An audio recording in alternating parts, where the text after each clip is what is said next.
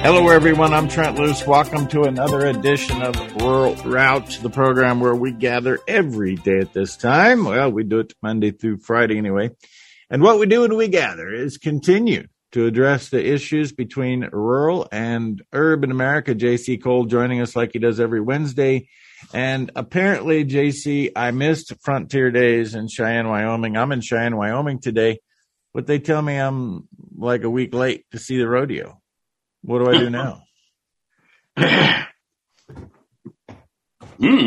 That's a good question. Yeah. Well, you're supposed to have a good answer. I would get a better organizing system. Oh, okay. No, I'm actually headed to Basin, Wyoming for the Bighorn County Fair. I was originally asked to speak at the Bighorn County Fair on 30 by 30. It's a Bighorn County Farm Bureau sponsored event. And that evolved into I'm now moderating a discussion, which is supposed to include 30 by 30 and has, I believe, 4 or 5 participants, including Harriet Hageman, who is running against Liz Cheney for somewhat of a prominent seat. Wow, that's good. Yeah, so it's fixing to be a great week. And then Saturday, I'm going to be in Springfield, Missouri, talking about all things pet. Puppies. Very nice. Yes. Yeah. So where are you traveling to this week? Your backdrop looks the same every single week. Yes, you have noticed I have a bit of consistency. Other than normally you're wearing like a khaki or something shirt, today you're black. It's all man black. Right. Well, it's actually camo. I can't see that part. Okay. Right. But yes, I am traveling probably all the way to like Tractor Supply, 8 miles away. And Trent, my past life, I was one of those business executive types, always in a suit and a Burberry trench coat and silk ties. And I traded it all in to be the poster child for Tractor Supply. My friend just can't understand it. Right. But what I did was, honestly, I had great experience over there in Eastern Europe. And all of a sudden I realized that the collapse of Eastern Europe, the dynamics of it are similar to the United States. And I realized probably the most important thing to do is farming. So I gave up a boring career of real estate investment in Eastern Europe to come back and deal with goats and chickens and try and design a farm that's reproducible. The big issue is very simple. We have no food security in America. Right? Mm-hmm. Food security doesn't just mean food production. It also means accessibility. And so for us on the East Coast, the food's 2,000 miles away. All that has to happen is the supply chain breaks. Do you see any indications of that? No, right? None at all. Well, there's one other component that you left out: storage. Not only production, infrastructure, but storage. I could have all the food in the world, but if I can't store it, what difference does it make? That part's true. And now what happens is you start to go down that rabbit hole and you realize that we are incredibly vulnerable for our systems, that they're working well, but they can break. And we saw this with the COVID myth, where they would be shutting down the processing plants that, processed a huge amount of food. It was the weakest link in the chain. And so what that really, amounts to is we have no food security in America. So how do we create it is the question. And the only answer that I found, I hope somebody else is working on this, but the only answer I found is that you have to have a certain amount of food, a certain percentage of food within a 30-mile radius of population centers being produced. Because if the system breaks, you can get on your bicycle and go get the food. And that was the big thing with the Soviet Union, is when it collapsed, 300 million people. And so what are we? We're 30 million people. Well, when the system collapsed, the vast majority of their food production was within 30 miles of the population centers. That was one. And the second part was that life was so terrible during the 70s and 80s for the Soviet people that they all had their dachas. About 90% of the people had their dachas, which was about a 6,000 square foot piece of land that they were able to cultivate. And they've cultivated it for, 20 or 30 years. So they had this mini farm. We would know it as a victory garden. So you had 90% of the people who knew how to grow food and had it in their control within about 5 to 10 miles away from where their apartments were, their housing was, right? And they could produce about 70% of their food needed for the year. So they had 20 years to get to this point. So when the system broke, they still had food. They never had to worry about starvation. What happens with us? If the system breaks, 98% of Americans don't have food production, and the food is on average 1,500 miles away. And 99% of them don't have any clue that that's potentially going to happen. Right.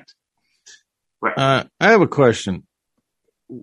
Where I live, where I grew up, where I live, the center part of the nation, I'm going to say I can speak to from even Ohio all the way to the Rocky Mountains. Every town is 8 miles apart. Whether they're still a functioning town or not, that may be subject to discussion. But every town is 8 miles apart. And I don't think anybody ever stopped to ask the question, why are towns 8 miles apart? 8 miles apart because that's what you could, with a horse and buggy, get to town and get back in one day. And that's how the towns were settled. A lot of our history on why we do things has been lost. I know. For instance, why is the road width as wide as it is? I don't know that. Well, it goes all the way back to Roman times, right? And if you look, the original roads that we had, a couple of thousand years ago, were based on the width of a chariot for a 2-horse chariot. Right. So our entire transportation system is based on the width of 2 horses' rear ends. That's a great story and totally true. Yeah. But I have to say, after spending a week with Andrew in the UK, I'm glad our roads in the Great Plains aren't like his in the UK. My goodness. Well, that's another thing that people don't really comprehend. Where, Britain goes back 1,000 years easily, right? Mm-hmm. And so the road traffic of, let's say, 1700, where the roads were already in place, right? And all of a sudden starts to get more traffic. And they're very, very difficult to expand because now you're getting into property ownership and rock walls that were built 100 years ago and all kinds of stuff. And that's one of the things that happened in Latvia that I experienced. I go to Latvia, there was 2.4 million people. Maybe 1 in 10 had an automobile. Maybe. Okay, so Riga was about 1 million people. That was the capital city. And in like 5 years, something like, 900,000 cars were registered. Well, how can the infrastructure keep up with that? Right. And it can't. No. Yeah, I was there. I had just hundreds of learning experiences, right? I was there when the top business magazine, what landed on the front page one day was the airport charges for parking. You're like, what? That was the top business story because they've never seen this during Soviet time. And actually there was never a need for it, but yeah. And so you had instantly, I mean, within a few years, you had the entire infrastructure of transportation overloaded. It's Rural Route. We've overloaded our time. We'll be back with more. What was life like in the early days in Riga? More after this. That's in Lafayette, by the way. Let's talk about the Wall of Honor. The wallofhonor.org is a place you can go for the trifecta. That's what I call it. Put it in horse racing terms. You can go pay tribute and honor those that have sacrificed for our freedom. You can also suggest a loved one in your family to be honored and placed on the Wall of Honor. And you can also do what we need done. We need money. Everybody needs some funds. So if you would like to share a thought, a penny, or just a prayer, go to thewallofhonor.org. thewallofhonor.org. See you there. Welcome back. Rural Route, Trent Loos alongside J.C. Cole. Did I say it right? Riga, yes. Riga. You did. Yeah. Beautiful city. You know, that would be interesting for you and I just to go back there for a moment, because we addressed this well over a year and a half ago.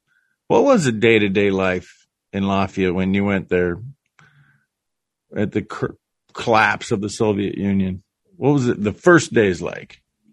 Well, the first days were, it's very hard to explain it to Americans because I'm trying to explain a book that you've never read before.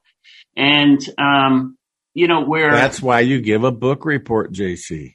Oh, very good. I'll try to give the Cliff Notes. It was challenging because first thing is I had no understanding of what was going on, and neither did anybody else. Neither did the American government. Nobody had a game plan for when in 1 week, 300 million people and the Soviet Union changed to 300 million people and 15 individual countries without a currency, and now kind of turning capitalist. Nobody had a game plan. We didn't know what to do. Right. And one of the reasons that I came back, one of the reasons I came back was I was clearly told that there was going to be a war between Russia and NATO, and NATO's provoking it. Right. So I came back in 2010 and said, get ready. We're going to have a war. Right. And then now I got laughed at. That's ridiculous. How could that be? And now it's happening exactly how I was told. You didn't anticipate it being 12 years later, though. That part's correct. I thought it would have been 2014. Mm-hmm. And maybe there are some hope, but I wouldn't use hope as a strategy. Hopes that this can be offset. And as we see every day, we get new challenges. It's like Nancy Pelosi goes to China. You go, well, boy, that's a very interesting chess move. Not China, Taiwan. Sorry, my mistake. So anyway, the beginning part was quite challenging because I didn't know what to do. Where do you focus on? And I made a lot of interesting mistakes thinking, hey, this would be common sense, and invest in food or clothing or stuff. Before you talk about investing in clothing and food, it's very strategic for Nancy Pelosi to go to Taiwan and talk about helping chip manufacturers at a time her husband is under indictment for chip stock market fraud. It's a distraction. It's very strategic. Well, that could be one of the things, but I kind of like the bigger chess game where, okay, you have the CCP has come out and said, you are not allowed there. We will shoot you down. Okay. So now she moved. The next chess move was that she went there. And so the CCP now has to have either back down and eat crow, which they are apparently not very good at doing, or start a war, of which they'll be blamed for starting. It was an interesting chess move. Right. Of course, we're just nobody playing chess tells you where you're going to move your knight before you move your knight. She let the world know she was going to go do this. You and I are the pawns in this chess game, which is what I'm really getting sick and tired of.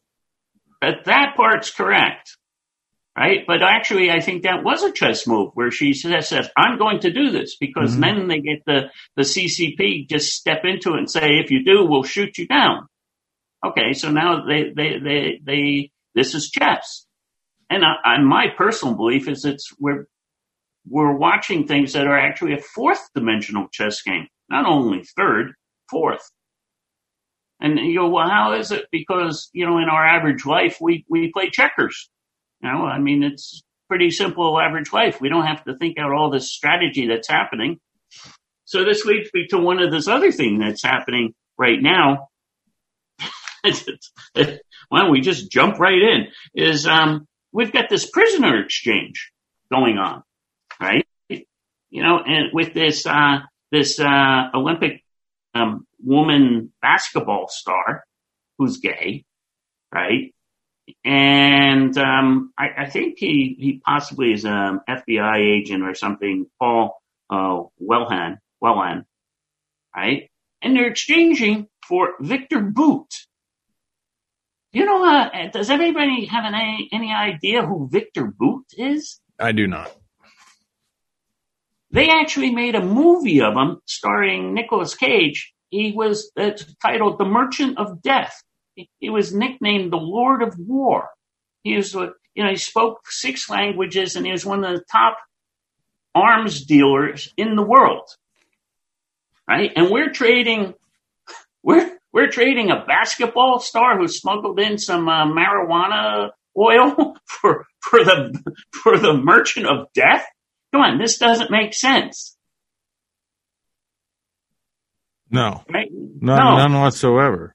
Now, rumors, we have to look at rumors. It doesn't mean we believe them.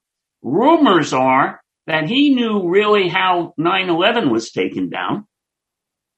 Okay, because he was in that industry. Right? Well, speaking of Merchant of Death, there was a lot of death. There was a lot of death. And rumors, I can't say that it'll ever be known, is that he supplied the missile that hit the Pentagon. Right. These are just the rumors, I think, out of Veterans Today. But so this is one, so it looks like we're trading 2 pawns for a knight. And that doesn't make sense. And now, while most of us believe that the present administration are running on an IQ of about 70, the guys behind the scenes wouldn't do that. Right. Really control. So what's going on? And my guess is, a couple of months ago, if you remember, there was rumors again that a U.S. general, Coutier, was captured in Mariupol leading the Azov Nazis, along with some other NATO military brass. Right? Now, notice that you don't even hear about this anymore, right? And that how is the United States going to explain what a 2-star general was doing in Ukraine without the Congress voting on it and leading the Ukrainian Nazis? I'm guessing there is no. He's undercover, gathering data. Yes, undercover, gathering data right where the Russians and the Ukrainians were in their fiercest battle, right? Well, where they happen to have underground military biolabs. Yeah, just happened. So my guess is that's what the trade is. Anyway, and this is just showing we are in uncharted waters. This is how crazy this is on what's going on. And we really need for us to individually wake up and say, how do I best prepare? Of course, we haven't seen hardship in our country since basically 1929 and then the Dust Bowl. But this is coming. We have people talk about hardship. They have no clue what hardship is. That part's true. I mean, there's still put gas in like never before, or we just continue to go about our day-to-day life and talk about how bad it is, and we have no idea what bad really is. That's true. That's true. It's like, it's a trauma because they ran out of low-fat macchiatos at Starbucks. Mm-hmm. And we're going, you look what's coming. Yeah. Hey, on the good side, at the Cheyenne Guest House in Cheyenne, Wyoming, rare occurrence, they have whole milk at the front desk or at the breakfast area. That's hard to find. So, hey, let's celebrate those small victories when we can. And we're halfway through. We'll be back with more Rural Route. J.C. Cole with bigger issues than whole milk or skinny fat lattes, whatever you want to call them, when we continue the second half after this. When I have over the years shared the information because people want to be critical of nitrates, people want to be critical of estrogen, I'll tell people that you're worried about your bacon or your ham because it's cured and it might have nitrates, but you flock to eating leafy greens because leafy greens are the highest level of nitrate possible. And you know what the first question that person always asks me? How do they get them in there? How do they get them in there, Nathan? Well, they're cured, right? They're cured vegetables. And vegetables actually cure many diseases. So just like your bacon's cured, I wrote a paper called Nitrite, the Cure for Chronic Disease. So just like nitrate cure meat and prevent, lipid oxidation and prevent, food spoilage and bacterial infections or bacterial overgrowth in the food, they do the same thing to us. They cure a lot of things because they improve nitric oxide, they improve oxygenation, they prevent oxidation, inflammation, and immune dysfunction. You want to live a cured life? Take a nitric oxide supplementation every day like I do. NO2U.com. It's NO2U.com. Put Trent as your coupon code and you win big favors because you get free shipping and a 10% discount. Welcome back. Roll Route. Trent Loos alongside J.C. Cole. The power of the mind. During that break, I had time to go get some of that whole milk at the front desk, J.C. Oh, that's wonderful. Do you drink whole milk? Yeah, when I went over to Latvia, they had whole milk, fresh milk, and it was unpasteurized, but they had certified all the cows to make sure that they were healthy, right? And we're sitting here, what was it? It was a couple of years ago where a SWAT team raided a farm market in Los Angeles, guns drawn, because they were selling whole milk. That just happened 2 weeks ago in Pennsylvania. Oh, I must have missed it. Was this the Amish farmer? Yeah, an Amish guy who they're trying to hang him up for selling, and people just go along with this. It's not a Pennsylvania issue. It's not an East Coast, West Coast issue. The state of Kansas continues to have fights. Every state almost has a rule about selling whole milk or raw milk. If I want to sell milk to my neighbor that's not pasteurized, it's my right to do that. Who's the government to tell me they can't interfere with commerce between two willing participants? This is part of the control model. So Trent, another thing happened in the last week or two. The city government of New York City came out and did a very strange commercial, like what to do if we had an atomic attack. And they basically said, take a shower and go and down into your basement and wait for further notice. It's like, what? Who's gonna provide further notice? Right? That's one. And then later on, why shower first, by the way? Well, no, that's after the attack. To shower off the debris, right? Like the water's going to be working after a nuclear strike. Exactly. Right? And then a week later, they come out and the mayor recommends that New Yorkers have a bug out bag. A bug out bag. It's like, and now we see the U.S. Government, I'm not sure which branch, has just done a test, not a test, but what do you call it?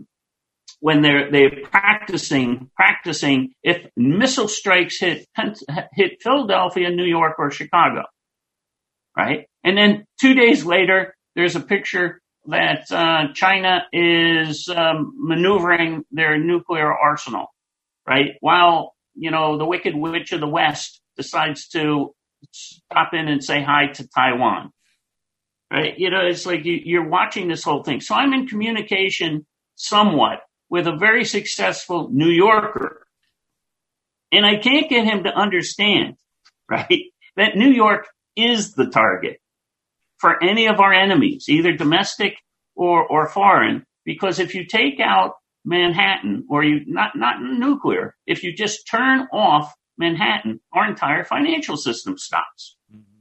How can you not understand that? Well, I think they're New Yorkers. They must have done too much drugs when they're young. It's like, or either that or they're under some form of, demonic curse that they're indestructible. And, it's like, it's just amazing. So these people are richer than God, right? Actually, God didn't need money. But, and you go, look, have a black swan insurance policy.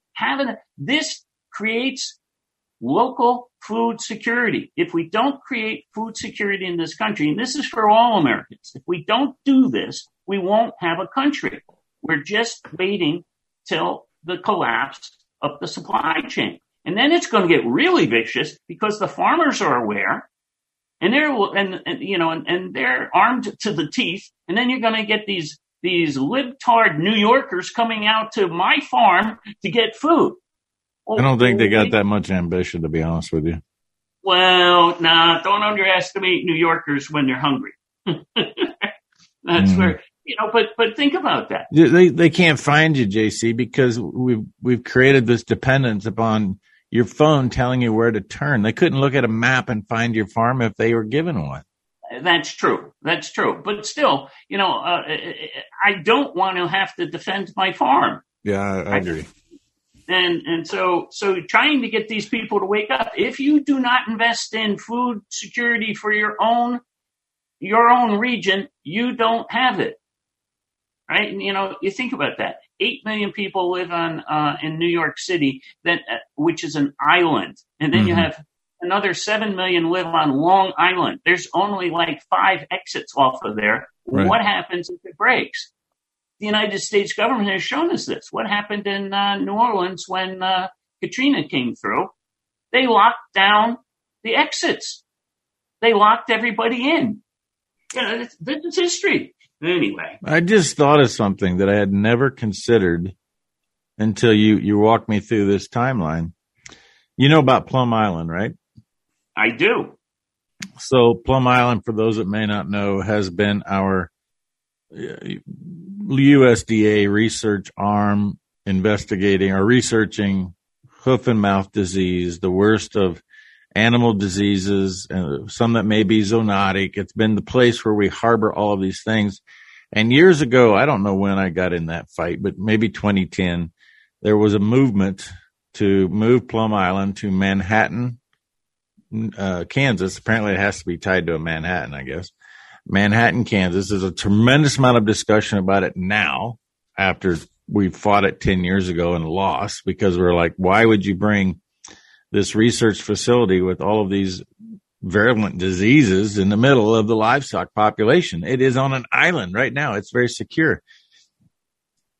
And we're in the process of making that move very soon right now. I mean, the building is, I don't know what stage it is in being complete, but now you've got me suspicious of the whole timing of this aspect, that they're getting this out of Plum Island and the New York Big Apple area, moving it to the Little Apple area, almost like as if they knew they needed to have that thing out of there by now. I would say that is accurate because let's say where Plum Island is. Plum Island is in the Long Island Sound, just across from, right off of, Connecticut. Staten Island? No, what's the tick disease? Oh, Lyme's disease. Lyme's disease. Right off of Lyme, New York, spelled the same way. The rumor is that the tick escaped from Plum Island and went to the city. That's the center of Lyme's disease for our country. All right. So anyway, what happens if we get a tidal wave hitting Plum Island? Mm-hmm. Okay, so let's back up a little bit and see what's happening. That there's a very large amount of what's known as predictive programming showing that Manhattan gets hit with a tidal wave. All right, now where this came from, not really sure, but we do know that if the Canary Islands, I'm trying to think of the name of it, La Palma, actually exploded, we would have a tidal wave hit the entire East Coast. Right? That would take out all the major cities and Plum Island. Well, that's one. And then the second one is the Russians have now clearly told us they have a superior, unstoppable torpedo called Poseidon, the god of sea, right? That can create a tidal wave taking out coastal cities. So what are numbnuts doing? They're provoking Putin, and he's actually put the torpedo into service. It is now in the North Atlantic. So, nice. It's one mistake. Actually, I think it was the head of the UN came out and said, just one mistake, and we have nuclear Armageddon, right? And the Russians will do what they have to do to protect themselves, right? So we have the mechanisms in place for an accident to happen, and actually a tidal wave to, take out New York. And, you tell New Yorkers that, and they're going like, get out of my way. I got to get to my next meeting. What's wrong with you? It's like. You sound just like one. And by the way, my office is on the 15th floor. It's not like it's going to bother me anyway. Yeah. Vinny, what's wrong with you? It's like, I just, no, this could never happen. What part of history have you not read? Oh, that's it. You haven't read any of it. Look what the Nazis did. Just look what and here's another one. This week, the governor of New York tried to pass a law that gave the authorities the right to arrest anybody and put you in a confinement without proving that you had any disease. Right? Fortunately, it was shot down. But now you're seeing that part of this group is trying to create the Nazi system, mm-hmm. but clandestinely. Was it this Governor Kathy Hochul, right? That she could arrest anybody without any proof of illness and put you away. Well, isn't that a great way to get rid of your competition? In an almost related note, you and I talked about this, but I had a couple friends of mine bring it to my attention this week, like they discovered it, but you and I talked about it maybe 3 weeks ago. The governor of California is forcing all well owners who have their own water well to put a meter on their water and pay for their own water. Great. Now, so let's just take a step back and look at this. You have one trying to take the water. You have a drought happening, even though we have the ability to create rain. You have another governor trying to put in the concentration camps. You have FEMA with over 1,000 concentration camps. But FEMA's job is not to protect the citizens. Mm-hmm. FEMA's job is continuity of government. So what are they doing with 1,000 FEMA camps? Right? You just look at this one side. For the lepers. That's a place to put the lepers. We have a leper problem. We'll be back with the last segment. Roll out JC Cole. They're going fast today. More after this.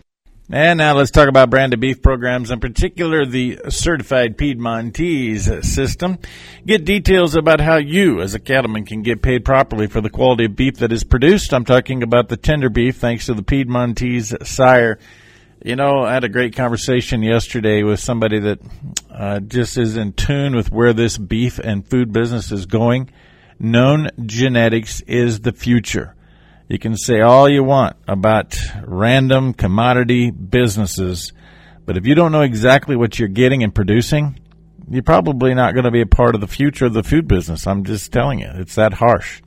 So here's one opportunity. It's just one of the many. Certified Piedmontese, LoneCreekKettleCo.com.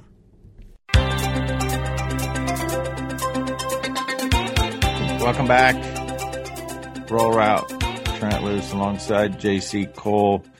I interrupted you because we had to go to a break about the leper camps.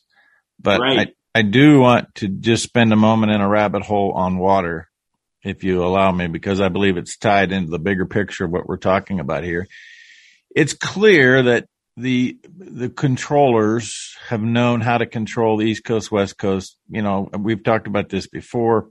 You draw a circle from Harrisburg, Pennsylvania, in 300 miles, 33% of the United States population calls it home. So obviously you've got a tremendous amount of concentration of population in one area that are vulnerable. The controllers have often wondered, what do we do between Illinois and the Rockies? These people are they're independent. They don't rely on government for anything. Well, now I see one way that they created independence that we and the farming community just walked right into. The very first time I went to South Dakota was a great sunflower state. They always raised some corn, great hay state, alfalfa, hay, and different crops that were produced there.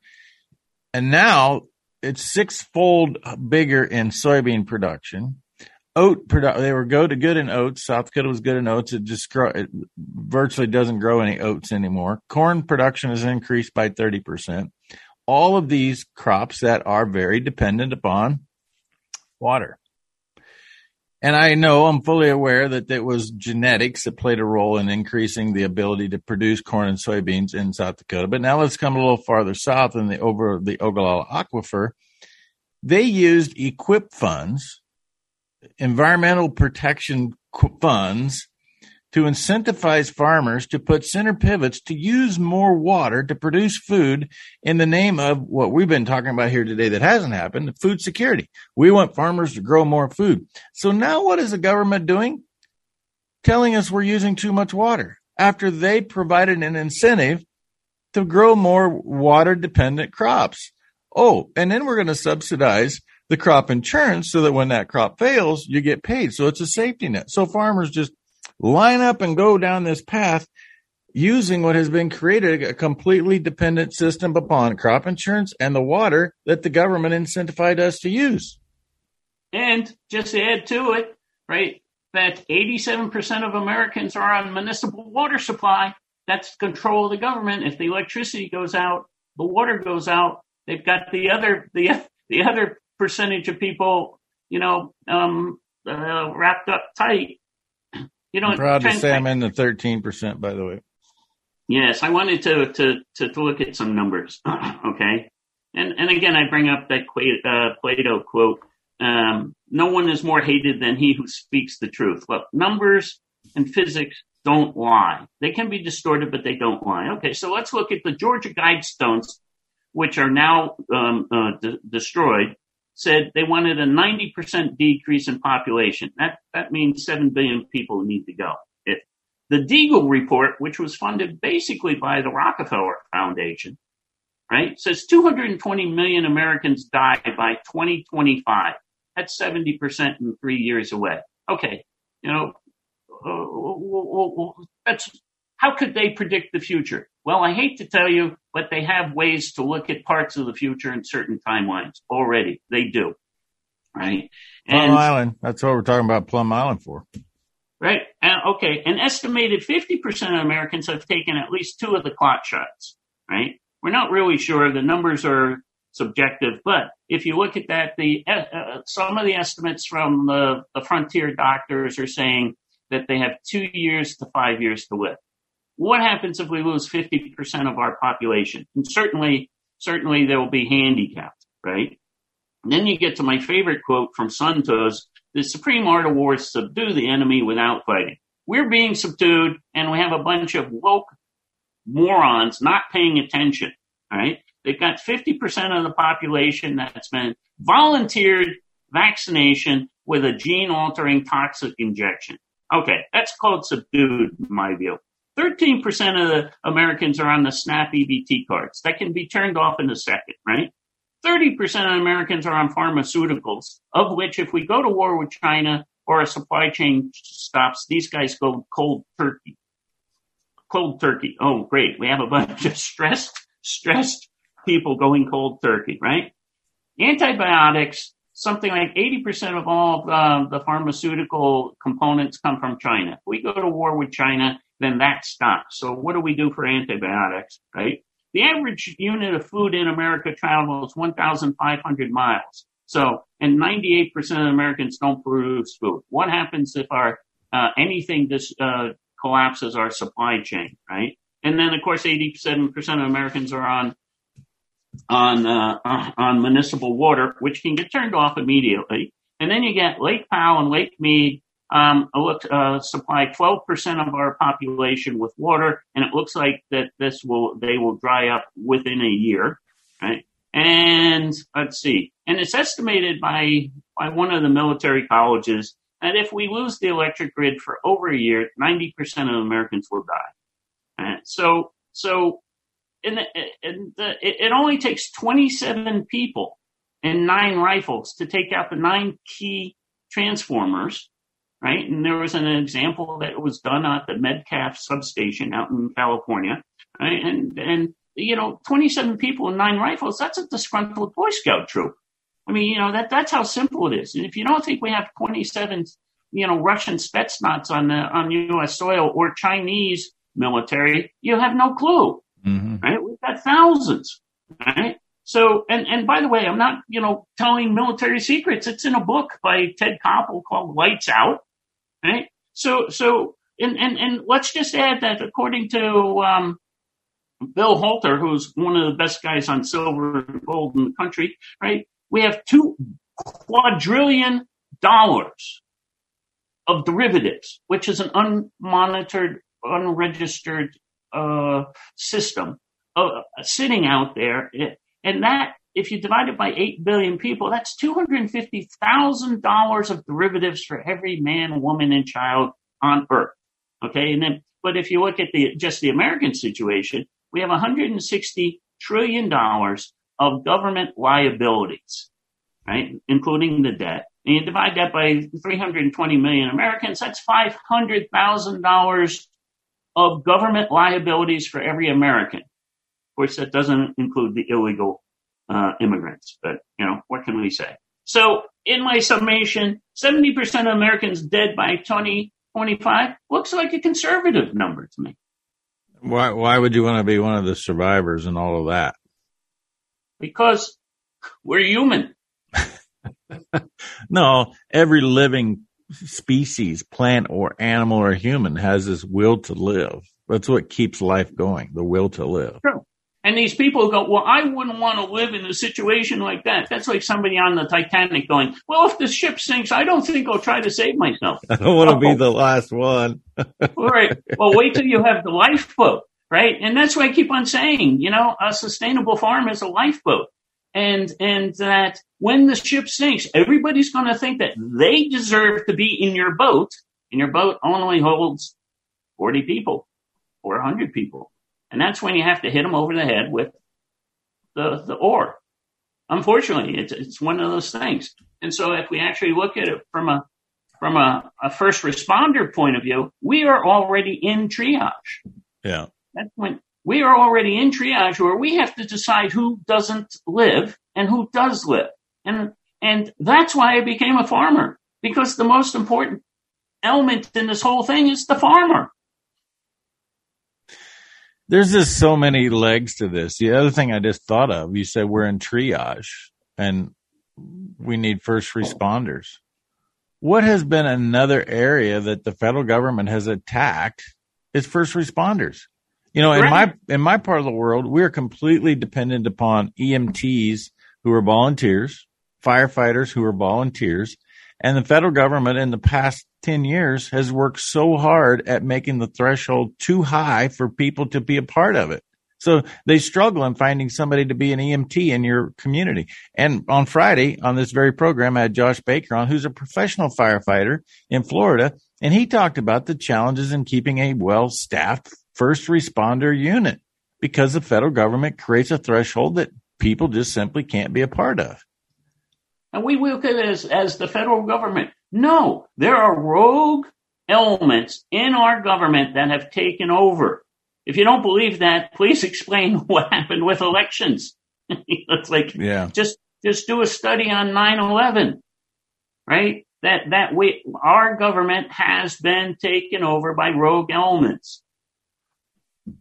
Well, that's what we work at every day, is reminding dutiful citizens that the Constitution saw this day coming because they were living it. And the answer is engagement. But we can't get people to engage to protect their family with a food supply, let alone their liberty.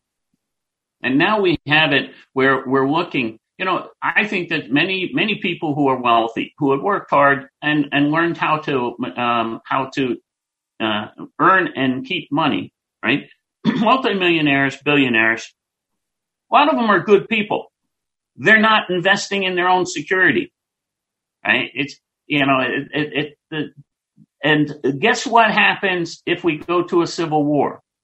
We already, most of the patriots already know that Bill Gates and a few, and Klaus Schwab and a few other of the multi-billionaires, right, are attacking humanity. Right? And by the way, this isn't, some people call this a depopulation agenda, right? That, if you're knocking out people with the clot shot. No, it's an extermination agenda. They're getting rid of the human genome. Yeah. Now what? And so what is it?